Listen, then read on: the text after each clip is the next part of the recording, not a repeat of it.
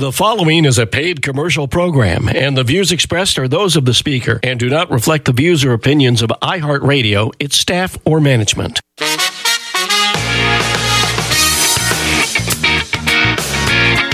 Broadcasting live from the Santa Lucia Highlands through the heart of the Castroville artichoke fields, westward to the Elkhorn Slough, and south to the rugged Big Sur coastline. You're listening to What's the Plan? A weekly discussion with local thought leaders about the future of Monterey County. And now, here's your host, Mr. Paul Wyant. Good afternoon, everyone. We have a great show for you today featuring not one, but two guests. In the first half of the show, we'll be speaking with Jake Reisdorf of the Carmel Honey Company. And in the second half of the show, we'll be speaking with Richard Bates of the Fire Safe Council for Monterey County. But first, let me remind you that if you can't listen on Saturdays at 1:30 here on Power Talk, you can listen to us anytime on podcast platforms like iTunes or Spotify. And of course, you can always go to our website, what'stheplanmonterey.com, and listen there. Jake Reisdorf is the owner and operator of the Carmel Honey Company. He has won numerous awards, including the CSUMB Startup Challenge winner, Young Beekeeper of the Year, and he has been featured in the New York Times. His website is carmelhoneycompany.com. Jake, it's great to have you on the program. And my first question is, can you tell us a little bit about growing up in Carmel and what led you to beekeeping and the honey business? Yeah, so it really all started, at least my interest with bees, actually started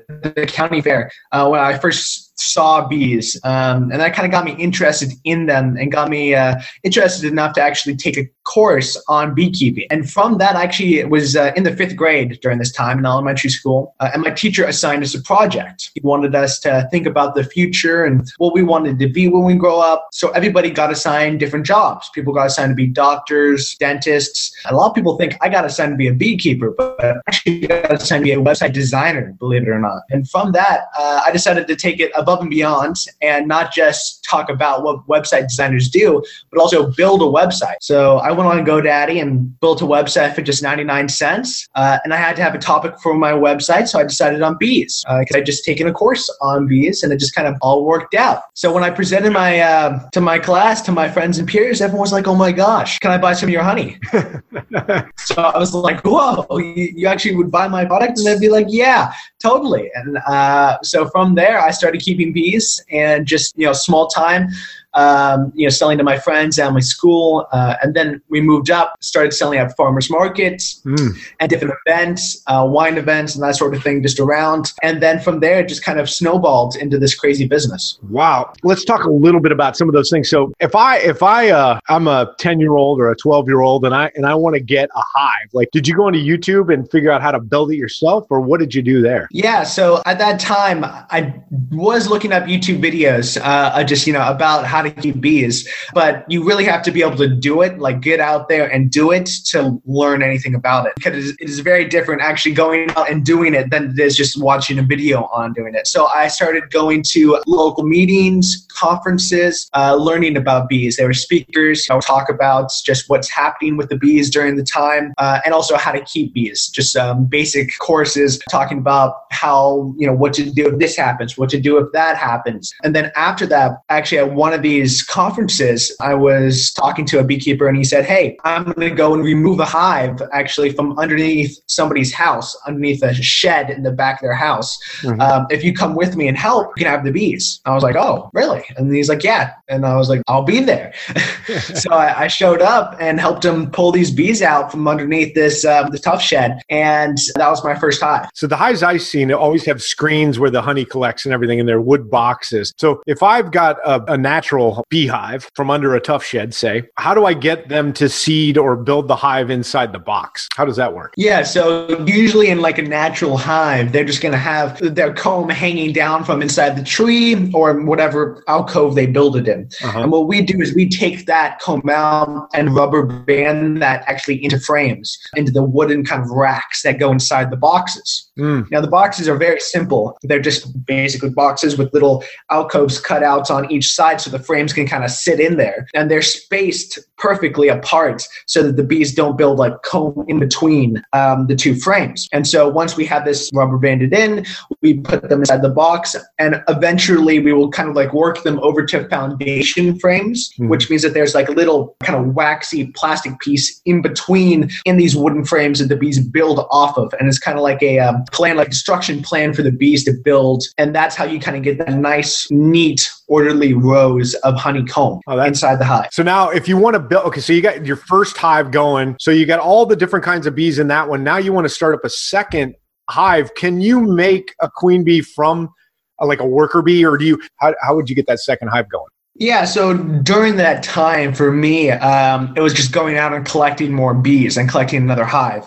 You can also buy hives as well, which we did at the very beginning. We bought set nukes of bees, and we would put those guys into boxes. Though right now, how we actually make a new hive, like you were talking about with the queen, is you do splits. So you take a box of bees, right, and you split them in half. You find the queen, keep her in one half, and the other half of the bees you move into the new box, into a new box. You then buy a queen. Usually you buy them from Hawaii or Chico because those are the two main queen producers. Yeah, so Hawaii or Chico because of the climate. And so what you do is you take one of those new queens and you'd be able to insert that into the other half of the bees. Now, there is like a chance that they won't accept her, but usually it's pretty good. And she will take over the hive. Usually she's already mated, so she's able to start laying eggs right away. Can queens be made? Because I've heard that some bees can convert from whatever they are to a queen. Does that happen? So there's three castes inside the hive. There's worker bee, the all-female. They're the ones that you see out and about on the flowers. They're the ones who defend the hive. They're the ones who manage the hive, pretty much the ones that are in charge. There's the queen bee. The queen, there's only one queen inside each hive, and she lays up to 1,500 eggs a day, so quite a bit. And then there's the drones, which are the males inside the hive. They pretty much only have two jobs, which is to eat honey and mate with the queen. And that's it. And they actually get kicked out during the winter time because they eat too much. They don't have any use. So to make a queen bee, what they do is they take a worker bee egg that's about 1 to 2 days old and put it into a specialized cell. So usually on a frame, right, if you're thinking about it vertically, the little cells face out horizontal from it. The queen cell actually faces down on the frame to accommodate its size. It's about like 2 times, maybe even 3 times bigger than just a worker bee cell. Mm-hmm. And they feed her a special type of food. It's called royal jelly. You might have heard of it. It's like a lot of health food stores sell it. Mm-hmm. And most worker bees get a little bit of it at the beginning of their lives. Queen bee, though, is fed it her entire life. So how you really make a queen is the size of cell that she grows up in, basically, and what she's fed. That could be a lucrative industry right there. Jake is just growing queens, right? Yeah, that is very valuable. That's big money because usually beekeepers who run 40 to 50,000 hives, which are very big, need to usually re-queen, put a new queen in because they run out, they expire. 1 to 2 years is about their lifespan. And at the end of their lives, they start not producing like they should. So beekeepers need to put new queens in. And each queen can be, $20, $30. And if you need to put that one queen inside each of your 40,000 hives or how many hives you have, it can be expensive very quickly. So a lot of beekeepers do it themselves, but like you said, it is very valuable. Well, your knowledge is extensive. So you have a website, carmelhoneycompany.com. Can you tell us, can we order online, and where is your physical store? Yeah, so we actually have 3 different stores. We have one in Carmel that we opened about 4 years ago. So in downtown Carmel in the Carmel Plaza. We have one store in Monterey, which we just opened last year. It's on Cary Row. It's just right by the aquarium, just kind of on that street. And then we have one up in San Francisco in the Ferry Building. Those are our physical locations. And we're open 7 days a week in our Carmel and Monterey stores. And up in San Francisco, we're open Tuesday, Thursday, and Saturday. Kind of follows the farmer's market that's up there. And for COVID, you're still open? Yes, yeah. Of course, COVID is very difficult. We're seeing about half the numbers of people that we saw previously. thanks to the locals and the people who are really supporters of our company. We couldn't do it without them. They've been super great and continuing their support for us and for the company. And for online, if you want to find us online, you can find us at carmelhoneycompany.com and you can order right there and we can ship it straight to your door. That's fantastic. How old are you, Jake? Right now I'm 18. Yeah. So do you get comments about how you were able to accomplish this much at such a young age? Yeah, sometimes I do have people who come up to me and they're like, how are you doing this? And, it is a lot of work to do, but it's a great learning experience. It's all kind of to better my knowledge because I was never in retail or bees before this company started, and neither was my family. So I just kind of got into it and was like, you know what, let's just try this out. And luckily my family was supportive enough to help me get through this and better the company and further expand and to just learn as much as possible. That's what I'm trying to do. And they're doing as well because they don't know how to do this stuff. They're just right along with me. So I do get some people who, ask, or my friends ask, like, how do you do this? And it's, just perseverance. You're going to make mistakes, but you just got to learn from those mistakes and continue moving forward. That's great. What are your plans for the future? Are you going to head off to college, or are you going to keep expanding the business? What are you thinking? Yeah. So in the future, my plan is to definitely stick with the company and continue to try to grow Carmel Honey Company because, the bees have been so good to me. I can't just leave them like that. I can just go off to a 4-year. But because, community college is so affordable right now, at least, I'm going to probably stick with that and pursue other things to better myself, like real estate, hospitality, a lot of other different things that I'm looking at taking courses in and taking classes in right now. Wow. Good job, Jake. When you get bit by bees, because obviously they get under your suit and stuff, do you get less and less prone to swelling over time? Or is it just as bad? Is the first bite as bad as the 50th bite, Yeah. So they can bite, but they can't bite your skin, but they do sting, right? So I say bite, but that's an uneducated man talking there. It's okay. It's okay. Yeah. I just want to clarify. Yeah. When I got to say that not all stings are created equal. And I have a lot of stories of sometimes they usually go for like your wrists or your ankles because that's the breaks in your suit. You can just shrug those off. They're like, they're not that big of a deal. But if they get you like, I've been stung below and above my eye and my whole eye swelled shut and I still went to school the next day and everybody was like, are you okay? Do you need to go to the hospital? And I was like, yeah, I'm fine. I've been stung in the neck and my abdomen. That one's hurt pretty bad. But yeah, so not all stings are the same. And I definitely have not built up an immunity to it. It still hurts.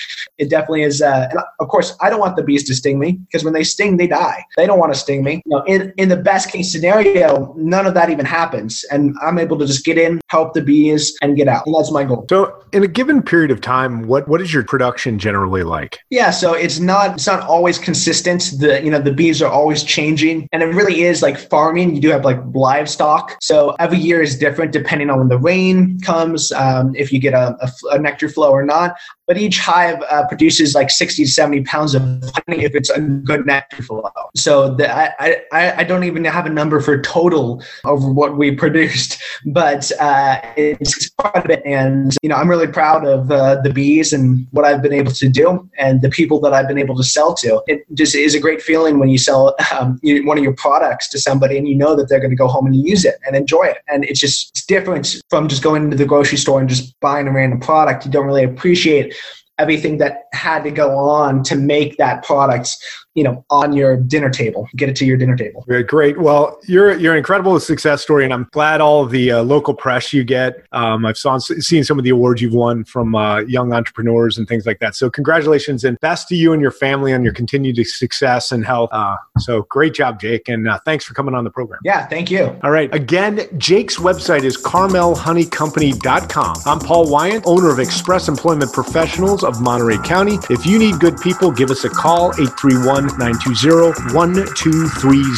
And this is What's the Plan on Central Coast Power Talk, 1460 AM and 101.1 FM. After the break, we'll be back with Richard Bates of the Fire Safe Council of Monterey with tips and advice on how to protect yourself, your family, and your home from the perpetual cycle of California wildfires. Stay tuned.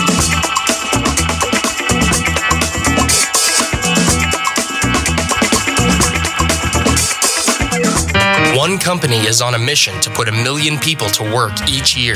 Sounds like a big number, doesn't it? Not to Express Employment Professionals.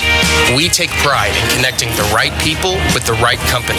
Express Employment Professionals is on a mission to put 1 million people to work each year. Let us help. We'll open doors for you. For great employees, call Monterey County Express Employment Professionals, 831-920-1230. That's 831-920-1230.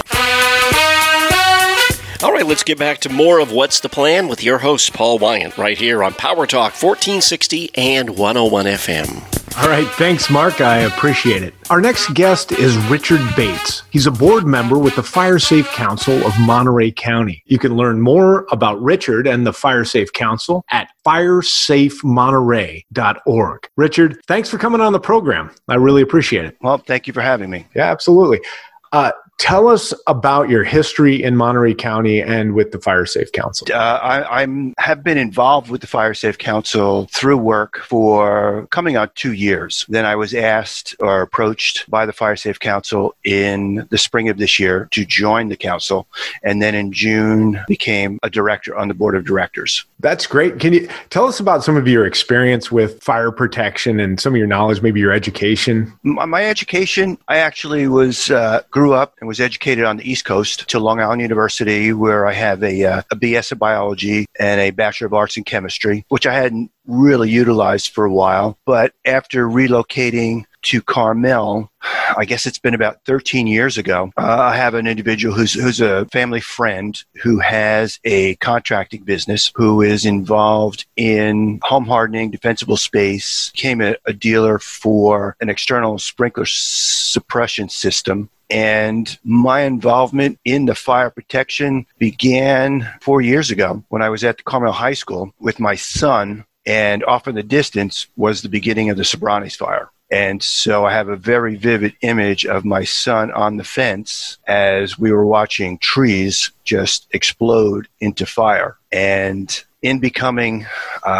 so endeared to this area, and my son now hopefully being able to reside in this community for his near and long-term future, I wanted to do what I could to protect that environment for he and his friends. That's fantastic. The closer you get to the ocean, we do kind of tend to forget about wildfires because we don't think we're as susceptible. But can you talk a little bit about the susceptibility to some of these areas to wildfires and any recent heightenings in the wildfire danger? Well, you know, that marine layer that we sometimes love and often curse tends to give us somewhat of a false sense of protection. But as we saw with the CZU complex fire up in Santa Cruz and Davenport, which is right on the ocean, if things dry out enough or if the fire is severe enough, that moisture in the atmosphere can be evaporated very quickly. And there are 3 components to a wildfire: fuel, oxygen, and ignition. And if the fuel is dry enough and there is ignition, anything will burn. And then, of course, as you go further away from the ocean and you lose the protection of the marine layer, things dry out even sooner and quicker. And as we've seen with, the recent Carmel fire, the river fire, they become very severe events very quickly. So can you tell a little bit about the Fire Safe Council and what they're doing to help homeowners and residents prepare for fires in the future? Certainly. Amongst the resources on the Fire Safe Council for Monterey County website are various resources for defensible space, home hardening, evacuation procedures. One of the more prominent outreach components that we have now is the FireWise USA program. It's a nationwide program, a joint effort between the National Fire Protection Agency and state departments of forestry, the U.S. Department of Interior, on steps that a community can take to reduce their wildfire risk. FireSafeMonterey.org. You can go there and learn more. Also, FireSafeMonterey.org has some free Zoom workshops that local homeowners can attend. Can you tell us a little bit about some of those programs? Certainly. One is a workshop for FireWise USA. There is also a recent addition to the lineup, which is a Wildfire in You, which is a joint effort through Listos, California, through the SERVE program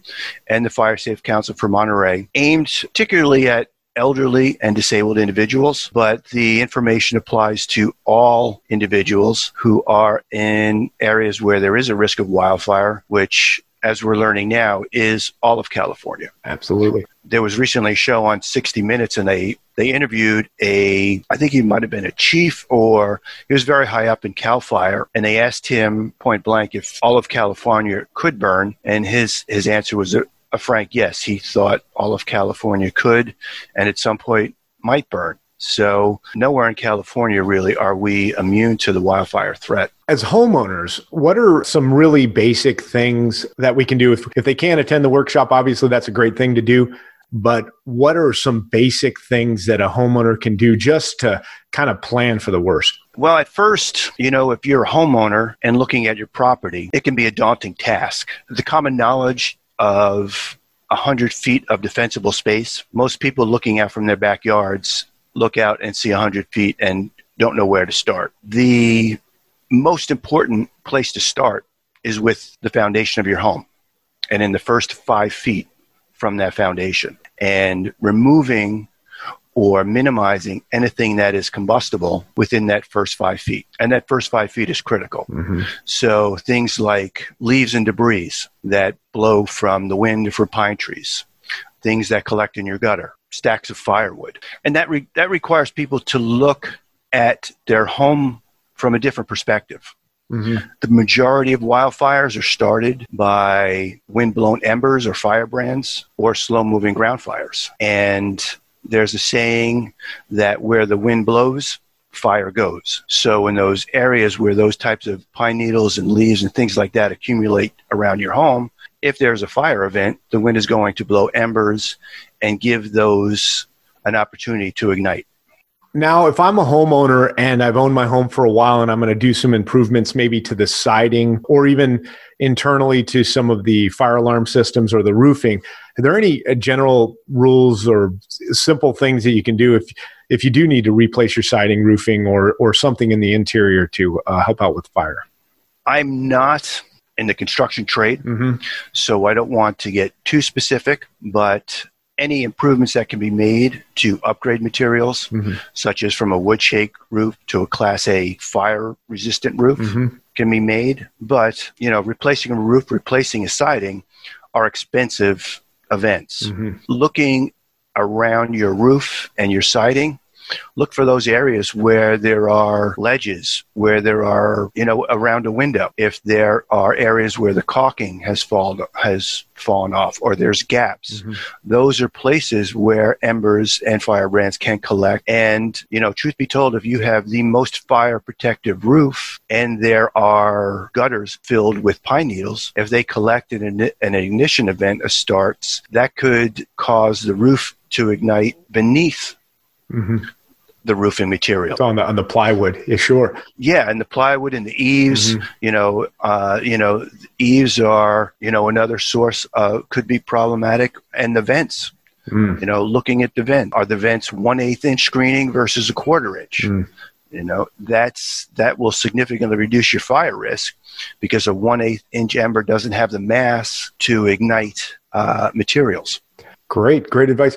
Now, last question, and then I guess I can open it up for any comments you'd like, is what about evacuation plans? And so if I live in Carmel Valley, obviously I'm going to need a different plan than if I live in downtown Monterey on Alvarado Street or something. But can you talk a little bit about evacuation plans and what kind of things people should have in mind when they're talking about wildfires approaching, and what things should we think about beforehand? Well, in evacuation, as with any emergency, preparation is a major concern. And as I'm gaining experience in this industry, as I'm visiting more and more communities in Carmel Valley, I am really becoming amazed at how many communities are one way in and one way out. So having an evacuation plan and practicing that evacuation plan beforehand are critical. And on the FireSafeMonterey.org website, there are a number of resources, one of which is Ready, Set, Go, and having those things necessary in, they call them a bug out bag or a to-go bag, having all those items that you need. They commonly refer to the 6 Ps: personal item, papers, plastic, prescriptions, all of those things that you need. Previously, it was recommended for 2 to 3 days, but more realistically, a week or 2 is probably a safer way to go. FireSafeMonterey.org, it's just a treasure trove of information for folks if they want to learn more. So, Richard, again, thank you for coming on the show today. Is there anything else you'd like to add that maybe I forgot to ask? Yeah, I would like to. As I said, it's a daunting task.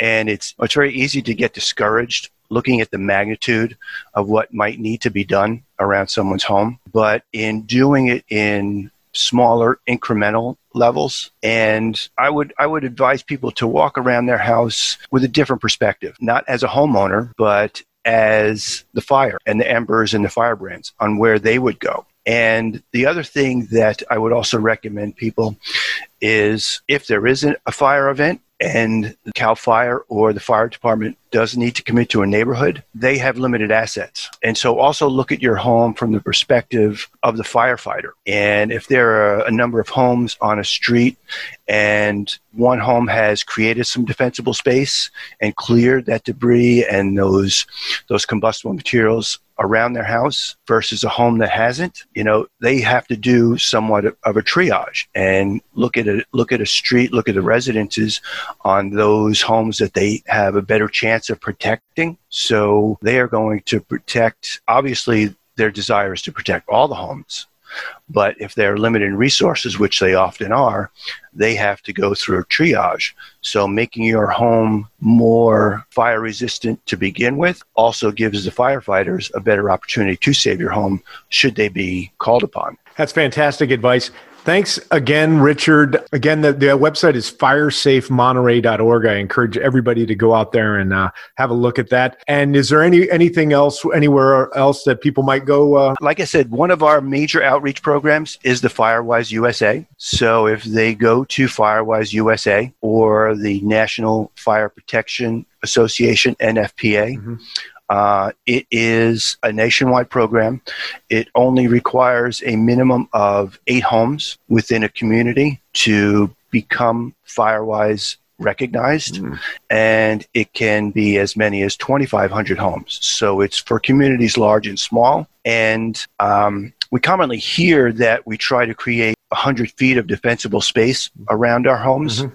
But that's all well and good. But if your neighbor is only 30 feet away and you've done what you can and your neighbor hasn't, so it really becomes paramount that we look at not just protecting our structure, but protecting the structures in our neighborhood. And the more that the neighborhood works together, the safer the entire community becomes. Yeah. Well, thanks again, Richard. I appreciate it. Well, thank you, Paul, for your time and the opportunity to speak with you. Okay. I'm Paul Wyant, owner of Express Employment Professionals of Monterey County. At Express, we find great people to help your business run smoothly. Do you really want to be working all day Saturday because your business is understaffed? Of course you don't. You want to be out golfing, watching sea otters float in the Elkhorn Slough, or any of the other great things you can only do because you live in this beautiful paradise. For additional information on how my business can help you get out from the soul-sucking fluorescent lights of your office and onto a whale watching boat, give me a call today.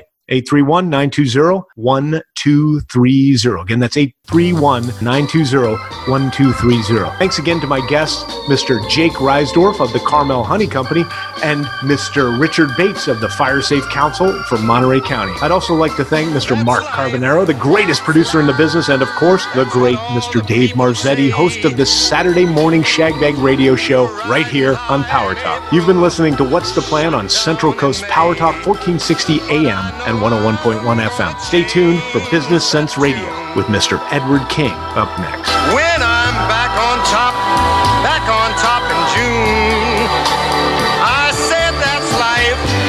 That's life. And as funny as it may seem, some people get their kicks stomping on a dream.